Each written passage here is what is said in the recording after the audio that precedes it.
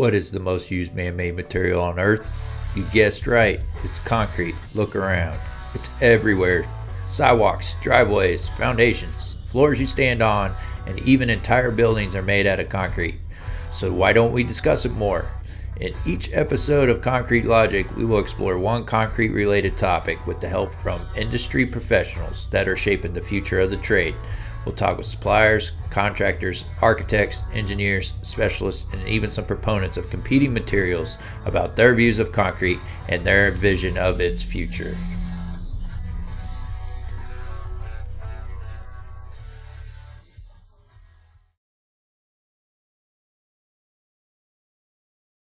And welcome to another episode of the Concrete Logic Podcast. And today I have Dean Kraft with ISC Logic Industries.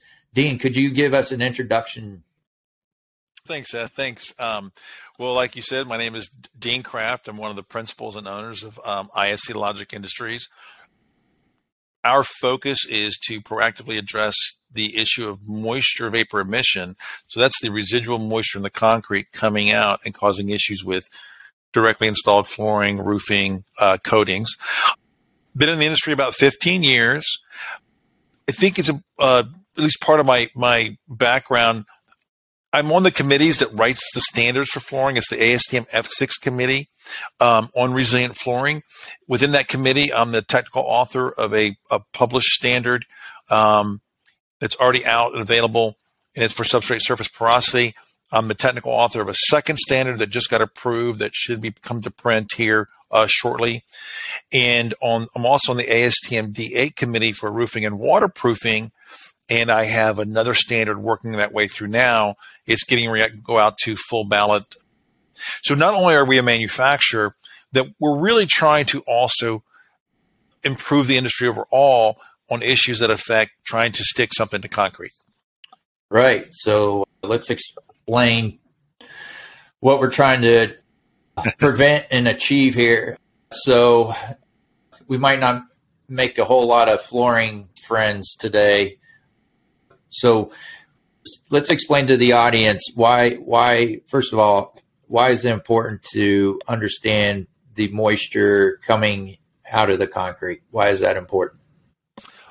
Well, if you look at the history, and it's funny, if you talk to, I won't say old timers because that probably applies to myself as well now. And it's a double-edged sword because a lot of the younger generation coming through, all they've known is the current situation of adhesives, low VOC. But if you go back over 30 years, that's when the glues took a significant change. So back in 1992, due to changes and scrutiny by the EPA, big concern arose over indoor air quality, IAQ, then became IEQ, indoor environmental quality issues. In other words, VOCs in the built environment harming us, leading to elevated elements or elemented cases of asthma, respiratory distress. So as it works in the built environment, one of the culprits was identified as the adhesives used to stick down flooring. So that was one of the first ones that really took a lot of scrutiny. So what occurred in 1992, there was a pretty fundamental and massive shift in the formulation of the adhesives. In other words, more basically, they went from a much higher VOC content adhesive to a water-based adhesive. And more simply, think about super glue. That would be a high VOC adhesive. It can basically cure in almost any kind of environment. And then think about Elmer's glue. That's a water-based adhesive. So if you're a woodworker and you're trying to work in high humidity environment, that wood glue is going to take a lot longer to set up than if you were using that same glue in, say, the high desert of Utah. Same glue, same wood, but the ambient conditions affect it differently. So long and short of it is, when the industry went from high VOC adhesives to low VOC adhesives, they changed the solvent. Water is the universal solvent. Water became the primary ingredient to allow that adhesive to spread. And the flooring system with the concrete, it does not handle it well if there's excess water. So that really drove the scrutiny on the moisture. What happened then? The installation instructions did not change. Massive failures occurred throughout the 90s. And then in 1998, the flooring industry, not the concrete industry, came up with the requirement the concrete had to be tested. So think that through. The flooring industry changed the adhesives, did not change the installation instructions. And then 6-7 years later, they turned around and pointed to the concrete. So that's the history of what happened. And unfortunately, like I said, we're talking 25, 30 years ago, and most people in the industry now do not know that. Unintended consequences again hit the. Yeah. So think about this. Think about if you are like Elmer's glue. Elmer's glue is great glue, but if you use gobs and gobs of it with paper, it's going to create a goopy mess. And now think about a glass tabletop, or in this world, think about power troweled concrete. You're going to get a nice sheen, it's going to tighten up the surface. That becomes a non-porous substrate. So if you're trying to glue something to that non-porous substrate, and resilient flooring is very, very thin, you can put glue down with a paint roller. But if you put too much glue down and then you lay down that resilient flooring, where does the excess moisture go? It has no place to go. It can't soak in the concrete. You've basically sealed the surface. And there is literature going back, again, 20 plus years that clearly shows that there is more than enough adhesive in some of these water in some of these adhesives that the water itself from the glue can induce the failure. So when they did not change the installation instructions and they kept applying these glues in high humidity environments or with the big notch trowel and put too much glue down, yeah, it was a moisture failure. The problem is nobody knows, was that a moisture failure from the concrete or was it a moisture failure because there was too much water in the glue? That all got steamrolled. They focused on the concrete, and that leads us to where we are today. Gotcha. So it sounds like glue is similar to concrete in the fact that concrete is a very locally based material, meaning that you got to think about the environment you're putting concrete in. Is the same for the absolutely the glue, so, the flooring. Yeah, actually, it's a fantastic. So think about ACI 305, hot weather concrete practice, ACI 306, cold weather. One of the things, let's go back to concrete. Let's specifically ACI 305, hot weather.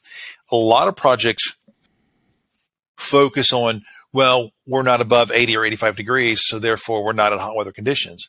But if you actually look at ACI 305, there is an evaporation calculation. Mm-hmm. So technically speaking, you could be at 40 degrees ambient, but if you got 20 mile an wind and you got no windbreak and you've got high, no cloud cover and you got low humidity, you better have an evaporation retarder out there.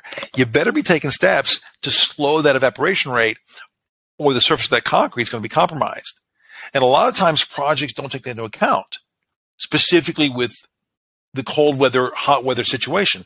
They think, because it's another oft-repeated thing, well, hot weather's 80, 85 degrees or above. If you read 305 carefully, it's really driven towards evaporation rate. And it's the ambient conditions that drive that. So just like flooring, it's the ambient conditions that are going to drive specifically the proper curing of a water-based product. Like the example I gave for the woodworking. If you're in Central Florida where I live in August and you're in my garage, that glue ain't ever going to dry. If we, jumped on the Star Trek transporter beam and took it to high desert of Utah, it's going to set up quick. All driven by ambient conditions. But if you ignore that, it can lead to, again, just like concrete. If you ignore the simple ambient conditions, ambient temp, ambient humidity, wind speed, substrate temperature or the ground with concrete, it could lead to some really bad situations. So your parallel with concrete is very similar to adhesive. Very similar. Yeah. So let's talk about a typical project as far as, I guess, if we were doing it the traditional way, and then we'll get into other ways to tackle this, but in the traditional construction method. We would go out there and we would put the concrete down, the full structure, or concrete on top of metal deck or whatever. And then there's a process that we got to go through after the concrete's put down to prepare that concrete substrate for the flooring. Say we're putting flooring down on top of it in an office building or multifamily or right. Hospital's big one, right? Yeah, schools. Like schools. Can you walk us through what that traditionally looks like, and then we can talk a little bit about the issues that sure, absolutely occur on every project? Absolutely. And actually, before I begin, we were talking before. I want to bring up something that you said. In your experience in history, what have you noticed in the specs, like in every single project? What have you noticed regarding this issue? Oh, okay. Yeah. Well, in the specs, there's always some kind of reference to making sure that the concrete, mostly the whatever, say retarder, evaporation retarder, any cure, any right. form release, any of those products. Oh yeah, you have to coordinate those, make sure it's compatible. So right. You just concrete guys. We get all that information. We use the same list of materials every job. Those materials, and we throw them all together, and then we send them on to the GC, and then GC sends them on to the architect, and the architect reviews it. And I would say they stamp it and say they looked at it, review, but then they'll put a note on there that says must be coordinated with flooring contractor. So you end up having this meeting with the flooring contractor, and you walk through all the different materials that we use, and depending on the timing of that meeting, more than likely there's already been concrete put down. Right. So there's already and cured. Product and cured. Yeah, exactly. So the concrete's already been put in place. So we're talking about something that's already occurred. And long story short, any issues with the flooring going down usually ends up somewhere on our lap at some point. But what we need to talk about is, I guess, the process. That's actually very excellent to start with. Yeah. Because remember, just like when you guys go out there to place a slab on ground, the requirement for a vapor retarder, an ASTM E1745 product correctly installed by ASTM E1643, that's really the prep for traditional slab on ground. That's the start. If that's done correctly, then obviously quality mix, screeded, formed, finished correctly, coming up. The surface of that concrete then becomes the substrate surface for what follows.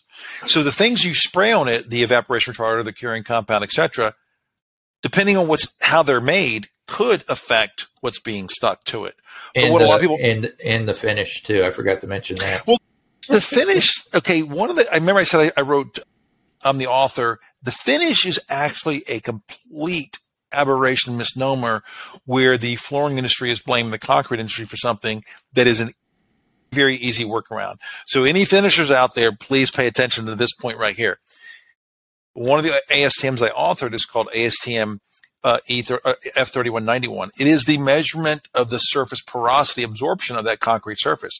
The reason why it's so important, let's say you guys get out there and you burnish the heck out of it so you can shave in it. That's a non-porous surface. And actually, I would offer to you that more than a few passes with your equipment, especially if it's a double fan out there, with just the weight, gives you a great surface, but it's going to densify that surface pace. A couple passes, it's going to be non-porous. Here's the test. It's a drop of water, 60 seconds. If it doesn't soak in, it's non-porous. The flooring industry or some of these flooring subs are saying, oh my God, this is terrible. We can't install on this. Not true, because there are plenty of adhesives that will bond to a non-porous substrate. And so not only did I write the standard for the flooring industry to use, it's now a requirement for all resilient flooring to be installed, the slab surface to be pre-tested for substrate porosity. I'm also one that got that in the requirement. This is not a concrete issue, because the normal process for finishing concrete is to power trowel. It's good for you guys' labor. It's good for your amortization of equipment. It's good for just process. So most likely, new concrete is going to be non-porous.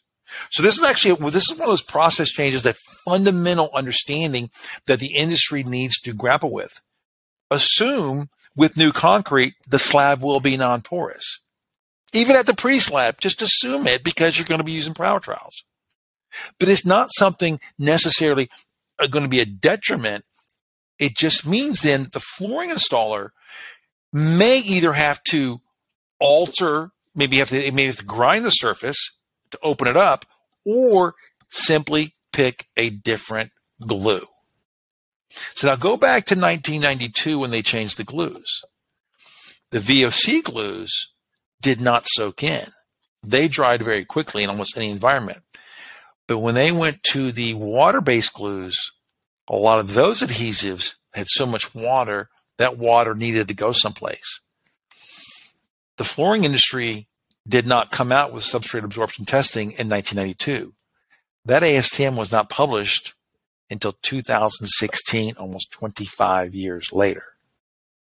So as a process, spreading a water-based glue on a non-porous substrate and then sealing it with a resilient flooring, you've trapped water in the concrete, or in actually the above the surface and below the backing of the flooring.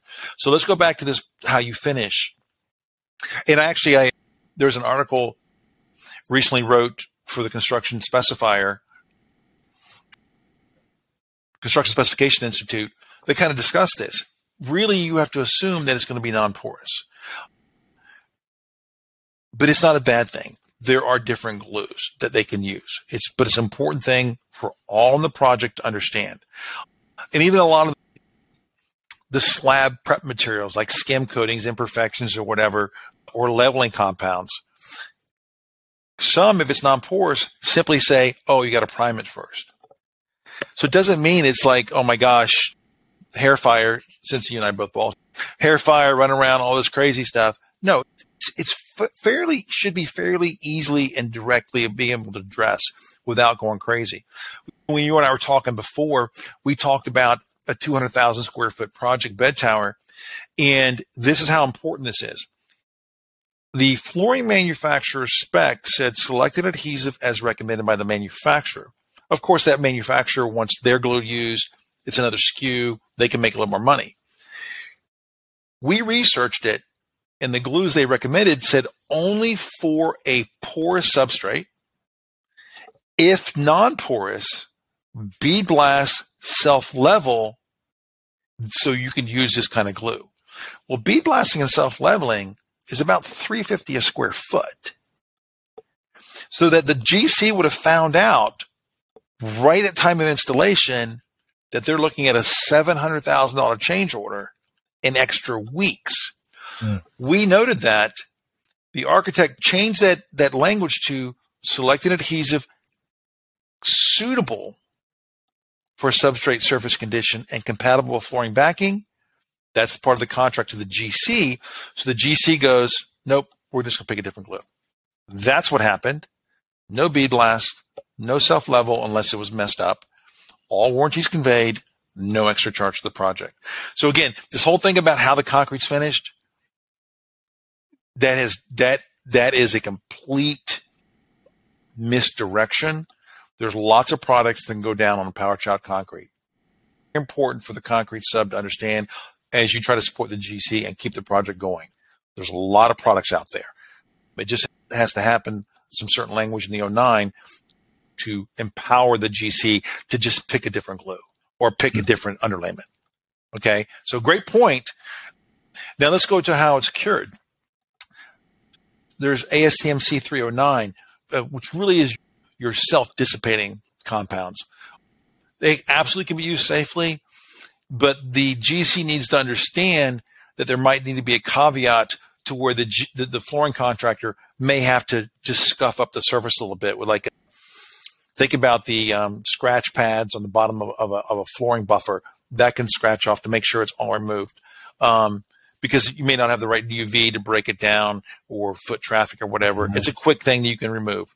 The key though is it can't be petroleum based. So you can definitely use C309 curing compounds, but you got to be careful what it's made of to make sure it can be removed. Then there's your C1315 cure and seal products. The cure and seal, if you read C1315, part of being recognized as a C1315 cure and seal is an adhesion test, a bond test. Those products have already gone through a bond test. If used properly, again, another misnomer, misunderstanding that's been pushed down by the flooring industry is that you can't use a curing compound. Well, cure and seal is permanent. It's going to go back to give you that non-porous substrate. So if it's properly applied and not puddled, where you may have some silica salts or whatever, all you do is the water drop test and then go back to what I said before. Just follow the non-porous substrate installation instructions. But why all this pressure? Why all this discussion about burnishing the concrete or you can't use a curing seal? It has nothing to do with concrete. It has to do with the liquid products containing water because the flooring industry was not doing porosity tests. Mm-hmm. That's what it goes back to. Improper installation instructions to completely match up with those kind of products. So is the porous and the non-porous adhesive, is there a difference in price or something? Is that why the flooring contractor chooses? Great question. Let's go back to people just not knowing. Because actually, the crazy thing is, there are plenty of these adhesives out there that if you look at the data sheet, it'll say literally, if the substrate is porous, use the big notch trowel and wait this amount of time. Okay. If non-porous, use the tiny notch trowel or a paint roller. And then do this way. Literally, there's plenty of these products that are absolutely suitable for either porous or non-porous. You just got to change which trowel or your open time. Same thing with your slab prep materials, like products, a feather finish, a skim coat that's going to, you have some scratches or whatever, and they're going to put this material and they can go on very, very thin.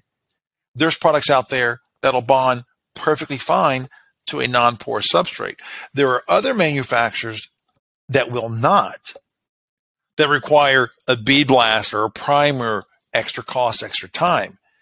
So I can't stress enough to the design team and the general contractors to understand, just because your slab is non-porous, and it will be, does not mean you have to go down this very expensive path of bead blasting and stuff leveling. You can just pick a different glue or a different primer or a different prep material. Yeah. So, or just change your installation instructions for the same product. Right. Well, before they put it down, they do a test in the field, right? What's the test? Remember, let's go back to history. The adhesives changed in 1992. The documented process to how to evaluate substrate surface evaluation did not come in until December 2016. Mm-hmm.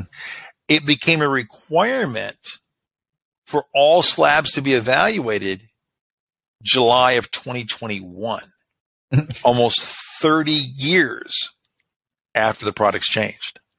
So just think that through. How many products out there were the products simply being installed wrongly because the requirement to measure the surface absorptivity wasn't there?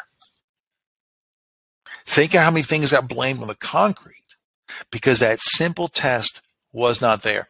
Let me ask you, you ever painted before? Painted drywall before? Unfortunately, yes, I do. I do not like painting. Yeah, you and me both. Okay, so we can look for somebody else to do it. We'll sit there and drink beer or something. Okay, simple question, silly question. What's going to take more paint, unprimed drywall or well-primed drywall? Which is going to take less?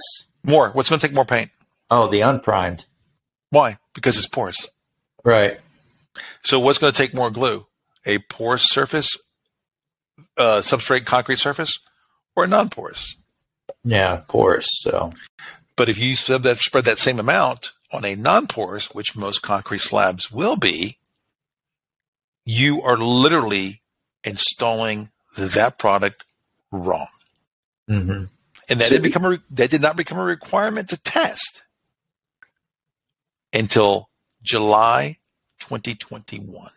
So think how many decades in between. Have you seen on a job where a GC has required the manufacturing of the adhesive or the flooring to watch an installation? Oh, yeah. There's another ASTM called ASTM F 3355, or is it 3311? It's a standardized field bond test. Mm-hmm. Can't stress that enough. Most flooring manufacturers actually have it embedded in their literature. They either recommend or require a bond test. And the bond test is nothing more, let's say like resilient sheet. You got to do a 2 by 3 foot square foot.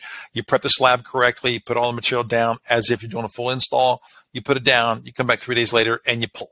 That's all you're doing. Often overlooked, perhaps one of the most important field evaluations that can be done. You do it for all your flooring products. Everybody stands around. They see the pull. Yep, that worked. Okay, flooring contractor, do the same thing everywhere. We shouldn't have a problem. So it's really important to do because then it's proving that, hey, there's nothing wrong with concrete. There's nothing wrong with the surface. The prep was good. Everything's compatible. So if a problem manifests later on in some other area, okay, something's different. The ambient conditions weren't right. The concrete was too cold. The product was installed differently. But more importantly, let's go back to this porous, non-porous thing. I've actually stood there and watched where an adhesive that was good for porous and non-porous, when the flooring installer was using their trowel, when they came back with their arm, they kind of overlapped. And so in certain areas, there was more adhesive than others. When they put the resilient sheet in, within a very short amount of time, as we're standing there watching, off-gassing bubbles formed. Mm-hmm. And when they peeled it back, those bubbles were directly underneath where the adhesive was double applied. And it can manifest just that quickly. So that's how important it can be depending on the glue being used. Mm-hmm. And that was at a healthcare facility that we stood there and watched it happen. And I was the one that noticed it. And I said, that's where I say back butter. They overlapped. They did it again and were very careful. Lay the flooring down, rolled it. No bubbles appeared. Had you not known what you were looking at, that easily could be blamed on concrete moisture. Mm-hmm. And it had absolutely nothing to do with the concrete. It all had to do with how that trowel was used and that particular glue and that particular flooring. But if you did not know that, that healthcare facility could have been charged $5, $6, $7 a square foot to mitigate for concrete moisture, an issue that did not exist.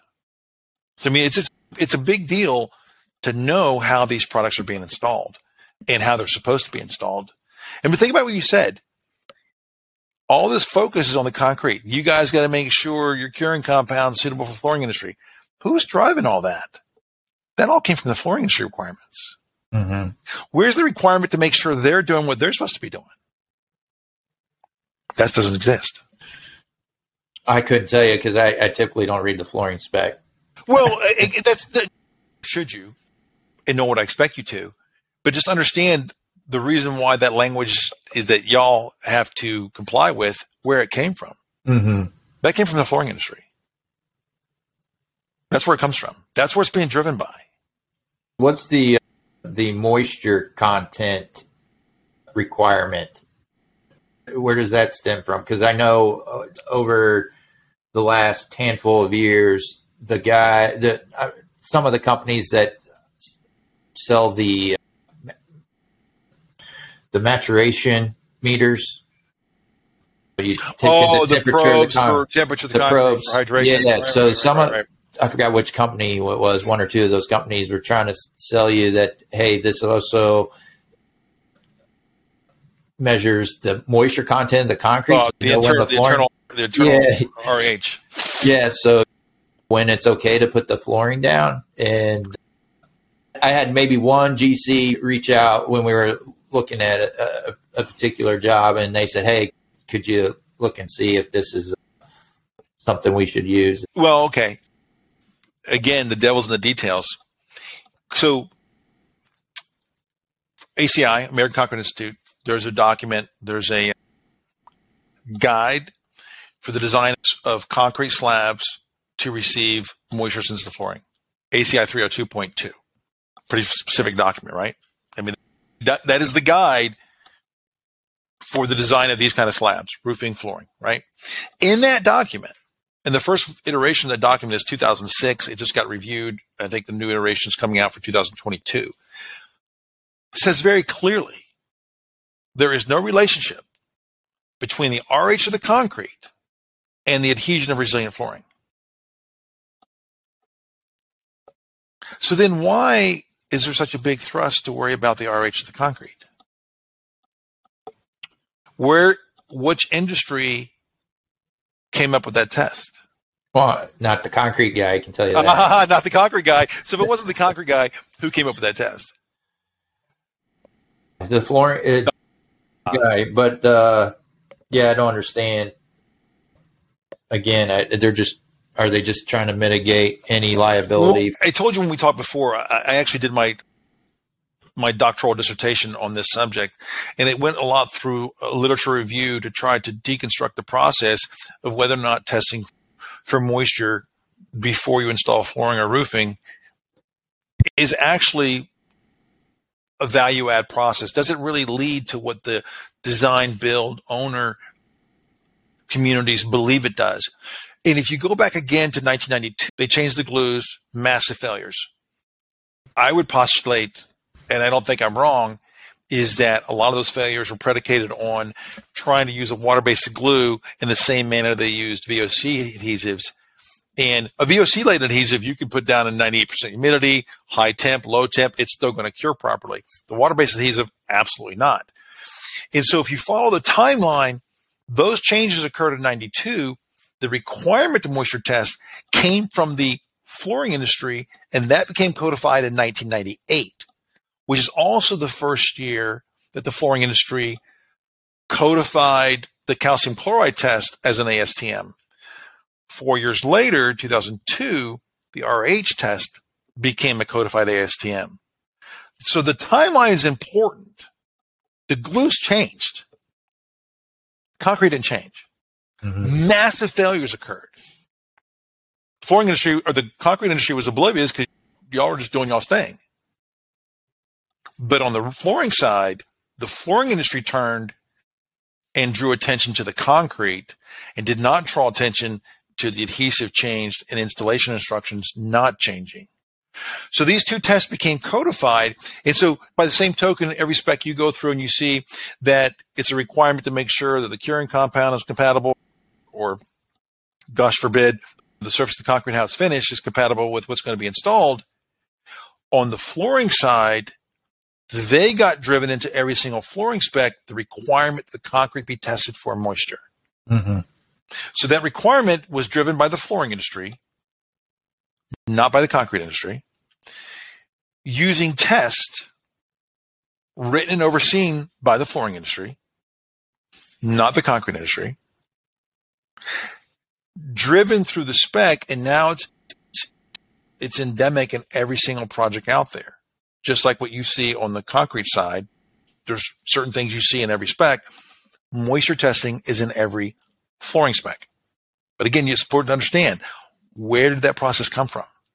It originated out of the failures in the 90s that the flooring industry was faced with by changes they made, not the concrete industry. But somehow they got to focus on the concrete, not on their products. The insidious thing is, if you dive deep into the tests themselves, the calcium chloride test and the RH test, the standards are very clear. The results are only valid at the time of the test. No flooring, water-based adhesive, water-based cementitious prep material. So you have this dry surface, then you spread some liquid on it. That's obviously going to change the moisture content. Then you cover it with an impervious flooring cover. So if it does fail in the future, what the flooring industry is going to do is come in and test that for moisture. Obviously going to be higher. And they're going to say, oh, it's from the concrete. Wait a second. All you're telling me is the moisture content changed, but that doesn't tell me where the moisture came from. Mm-hmm. Nobody talks about that.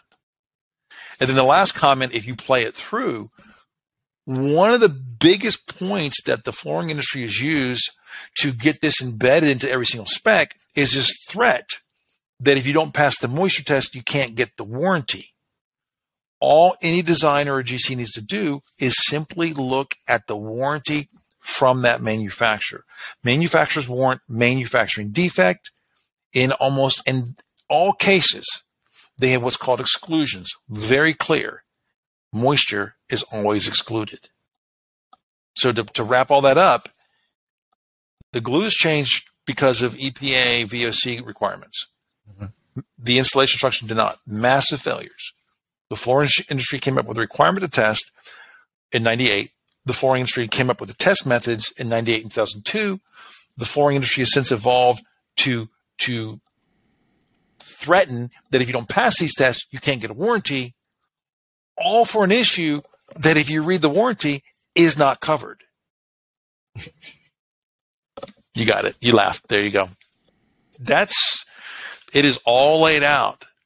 That's the current process that it's like a dog chasing its tail. The GCs. We can go into other things too. There's literature out there that most likely the concrete cannot even pass this test.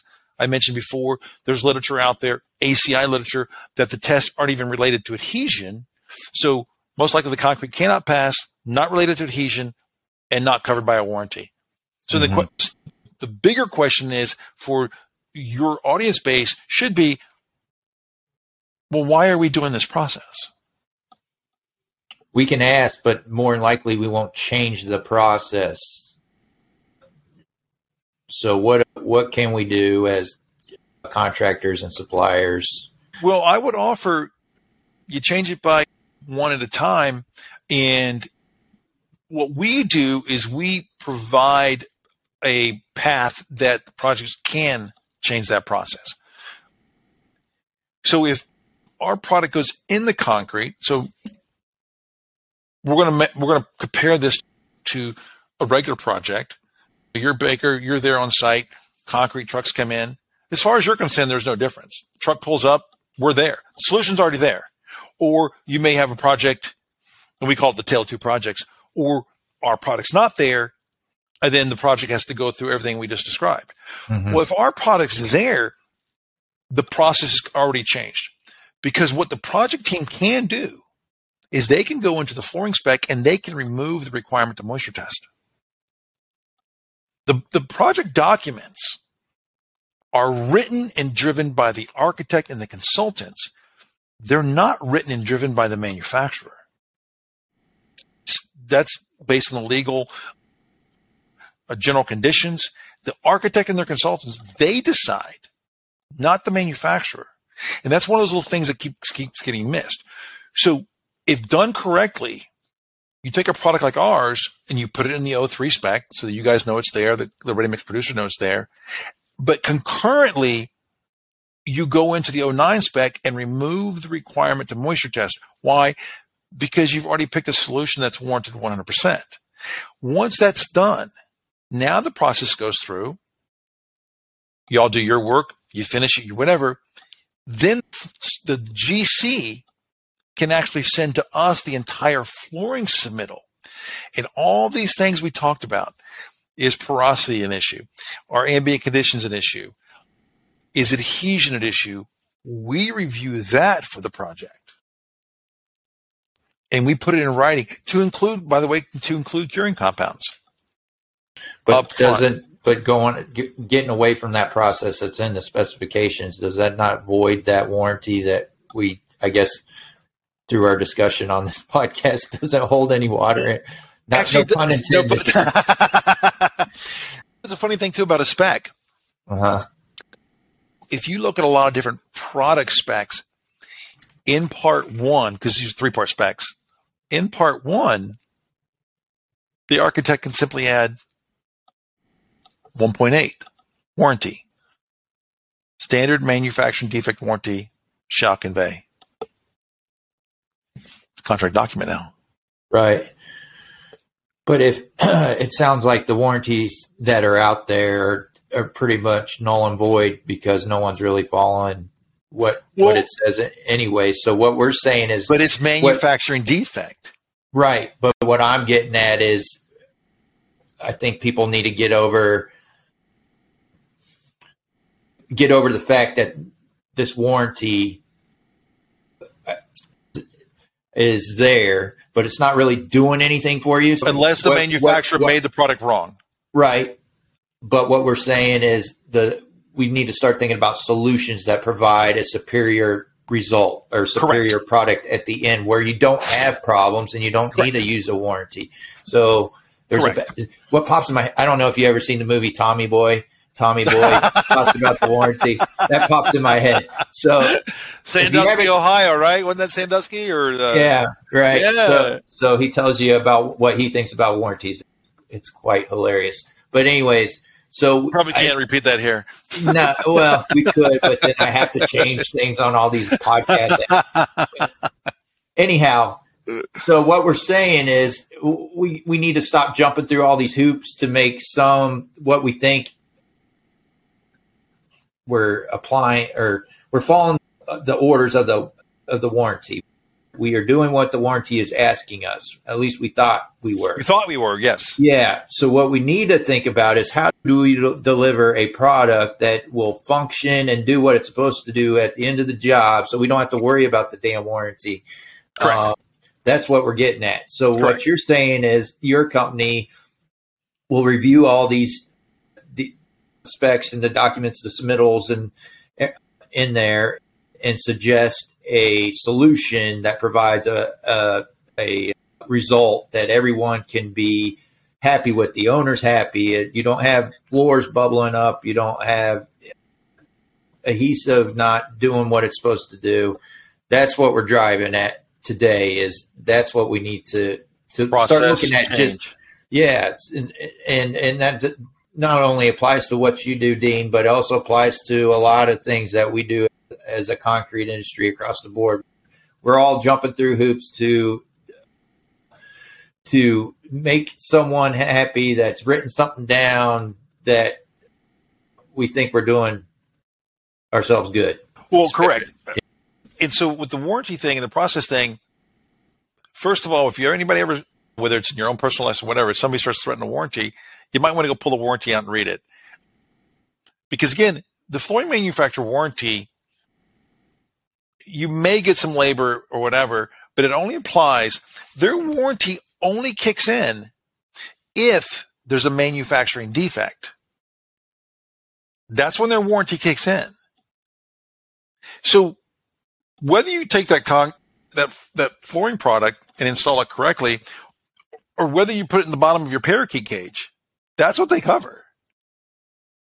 Now, if it fails in the bottom of your parakeet cage, they're like, well, that's not the intended use. You can put it in your parking lot and drive all over it. Hey, the flooring all tore up. They're going to come out there and say, not intended use.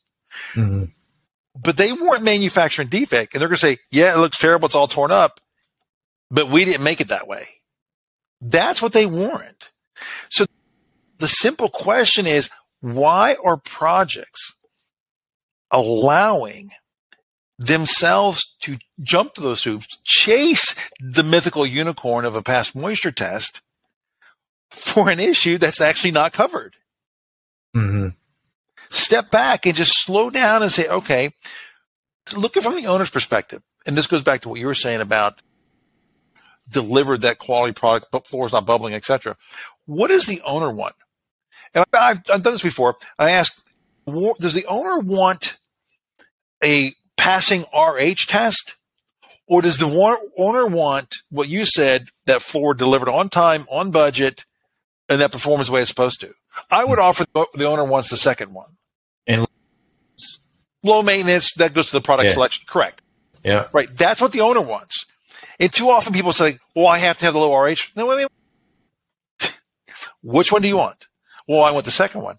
Okay, that's easily achievable. That is definitely achievable. But if you keep thinking that you have to chase this metric that's not even tied to that, ACI says it's not tied to it. The flooring industry itself says there's no warranty for it.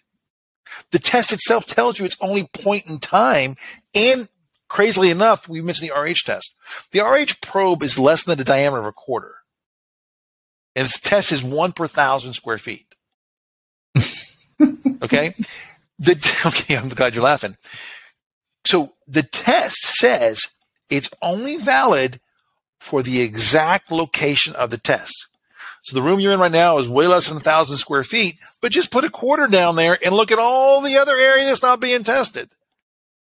So just from a rational perspective, how then is that quarter relevant to the 99.999% of the substrate surface that's not being tested? But that's what's written. Point in time, the exact location. So think that through. By the plain language of the ASTM document that you're chasing, unless that failure occurs right above that quarter, then the simple out for the flooring industry, well, that area wasn't tested. Read the documents. It says very clearly. And then read the warranty. There's no warranty, exclusion, blah, blah, blah, blah, blah, moisture. Yeah. So again, if once people understand that, they can be doing this as well as rolling the dice or flipping a coin or doing a divining rod. But make the manufacturer warrant that they made their product correctly. That's easily put into a spec. Mm-hmm. Manufacturing defect, that's the Uniform Commercial Code. Try to allow a manufacturer circumvent that they made their product correctly by what you do with it on your project. Those aren't associated. Mm-hmm. It's not rocket science, but it's just, everybody slow down, stop chasing, jumping through hoops, and just say, wait a second. You look at all the documents together. If we go to if we enter this process here, we're not coming out where we think we are. And that's why this keeps perpetuating, because people aren't slowing down and stepping back and just simply looking at the documents that it's based on. And therefore they keep going through this. But I can tell you right now, you change this process, it fundamentally alters project delivery. We did a massive project. You mentioned Ohio. We did a project just out of Columbus several years ago. The GC evaluated the inclusion of our admixture, and following this process, saved about 3 months in the construction process. You used to be at a design build. I know you're a banker. What do you think the value is to that owner in GC by shaving off 3 months in the construction process on a 600,000 square foot hospital? Got to get those butts in the beds to make money. So there you go. Yeah. Now, I'm not saying they didn't lose that someplace else, but 3 months, and that 3 months was associated with testing, waiting for the results, retesting, meetings, and then mitigating. Right. By simply changing the process. By the way, all warranties conveyed. They got their manufacturer's warranty, they got the installer's warranty, they got a warranty against moisture from us, and they got an adhesion warranty from us. By simply changing the process. Yep. So that's how the concrete producers and contractors can help these GCs and owners out. Absolutely. And in fact, you mentioned the producers. A lot of the producers, CIP, shout out to NRMCA, the Concrete in Practice, the simple documents, the 2-page documents, like 1 through 5 is for cracking. CIP 28 from the National Ready Mix Concrete Association is called Concrete Moisture. In that document is actually listed as a moisture vapor reduction admixture is one way that the concrete industry can offer up a proactive way to address this issue, as opposed to not being involved, not benefiting, not getting paid for a issue that is a concrete issue and leaving it for after the fact for the flooring industry. So absolutely, this is absolutely a way for the concrete industry to be a part of a proactive solution in support of the GC, in support of the owner, as opposed to leaving this to an industry that's completely disassociated. Right. And that's the key. I think the key word there is proactive. So that's something that we struggle with all the time. So let's give that a go. Dean, I think Dean, let's pause it for today. If folks want to reach out to you and learn more about your company and your product, what's the best way? You can go to our website, iselogik.com. You can go to contact. My name is right there. I'm one of the principals. I'm one of the owners. I sign all our warranties. You can reach out to me. They can find me through you. And I'm letting right now, I'm fully authorized, Seth, to share my contact info. So don't mind at all. If you have an organization that wants us to come in and talk, we routinely have lunch and learns is one thing, but we also have more focused project delivery discussions directly with GCs, design build. So if you want us to come in, we're more than happy to. But I guess the easiest way, since people know who you are, I fully authorize you to share my information. Otherwise, go to our website, and we'll be happy to help however we can. Yeah, so when we release this, we'll put your info on the show notes, and people Absolutely, will have access. Please do. We also have if you all aren't part of our newsletter group, you can go to concretelogicpodcast.com and sign up for our newsletter. We got a bunch of folks that get our weekly newsletter too. So we'll get you on that list, Dean, and then others that are listening, please do that as well. Dean, I appreciate coming on the show today, and I hope we do it again soon. Sure. Thanks, Seth. Enjoyed it. Thank you so much.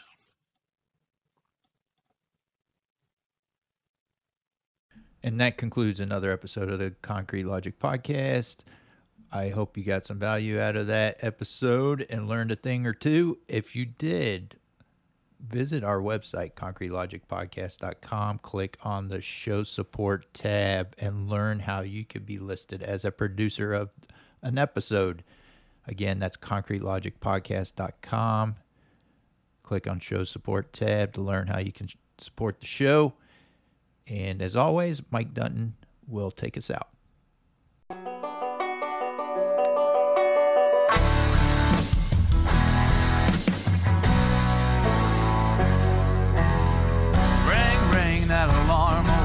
Couple hours before the sun comes up. Open up the side, put some diesel in the lights, and wait till the trucks roll up. Yeah, this ain't how most folks live their lives, dripping in sweat, working overtime. But while they're tying their ties for their 9 to 5s, we're out here changing these skylines with wood, iron, and mud. We work hard for $1, give thanks to the Lord above. Never make a man do something you can't prove. Hard work calls for a drink or two. Expect more, it's written in our blood. With wood, iron, and mud. From the swamps to the city, from the Lone Star heat to the woods of the Georgia pine. Boys and girls who ain't afraid of getting dirty for a clean time. And if you want to see the fire in a grown man's eyes beneath the hot summer sun, find the wild-eyed boys clocking days and nights, working hard to get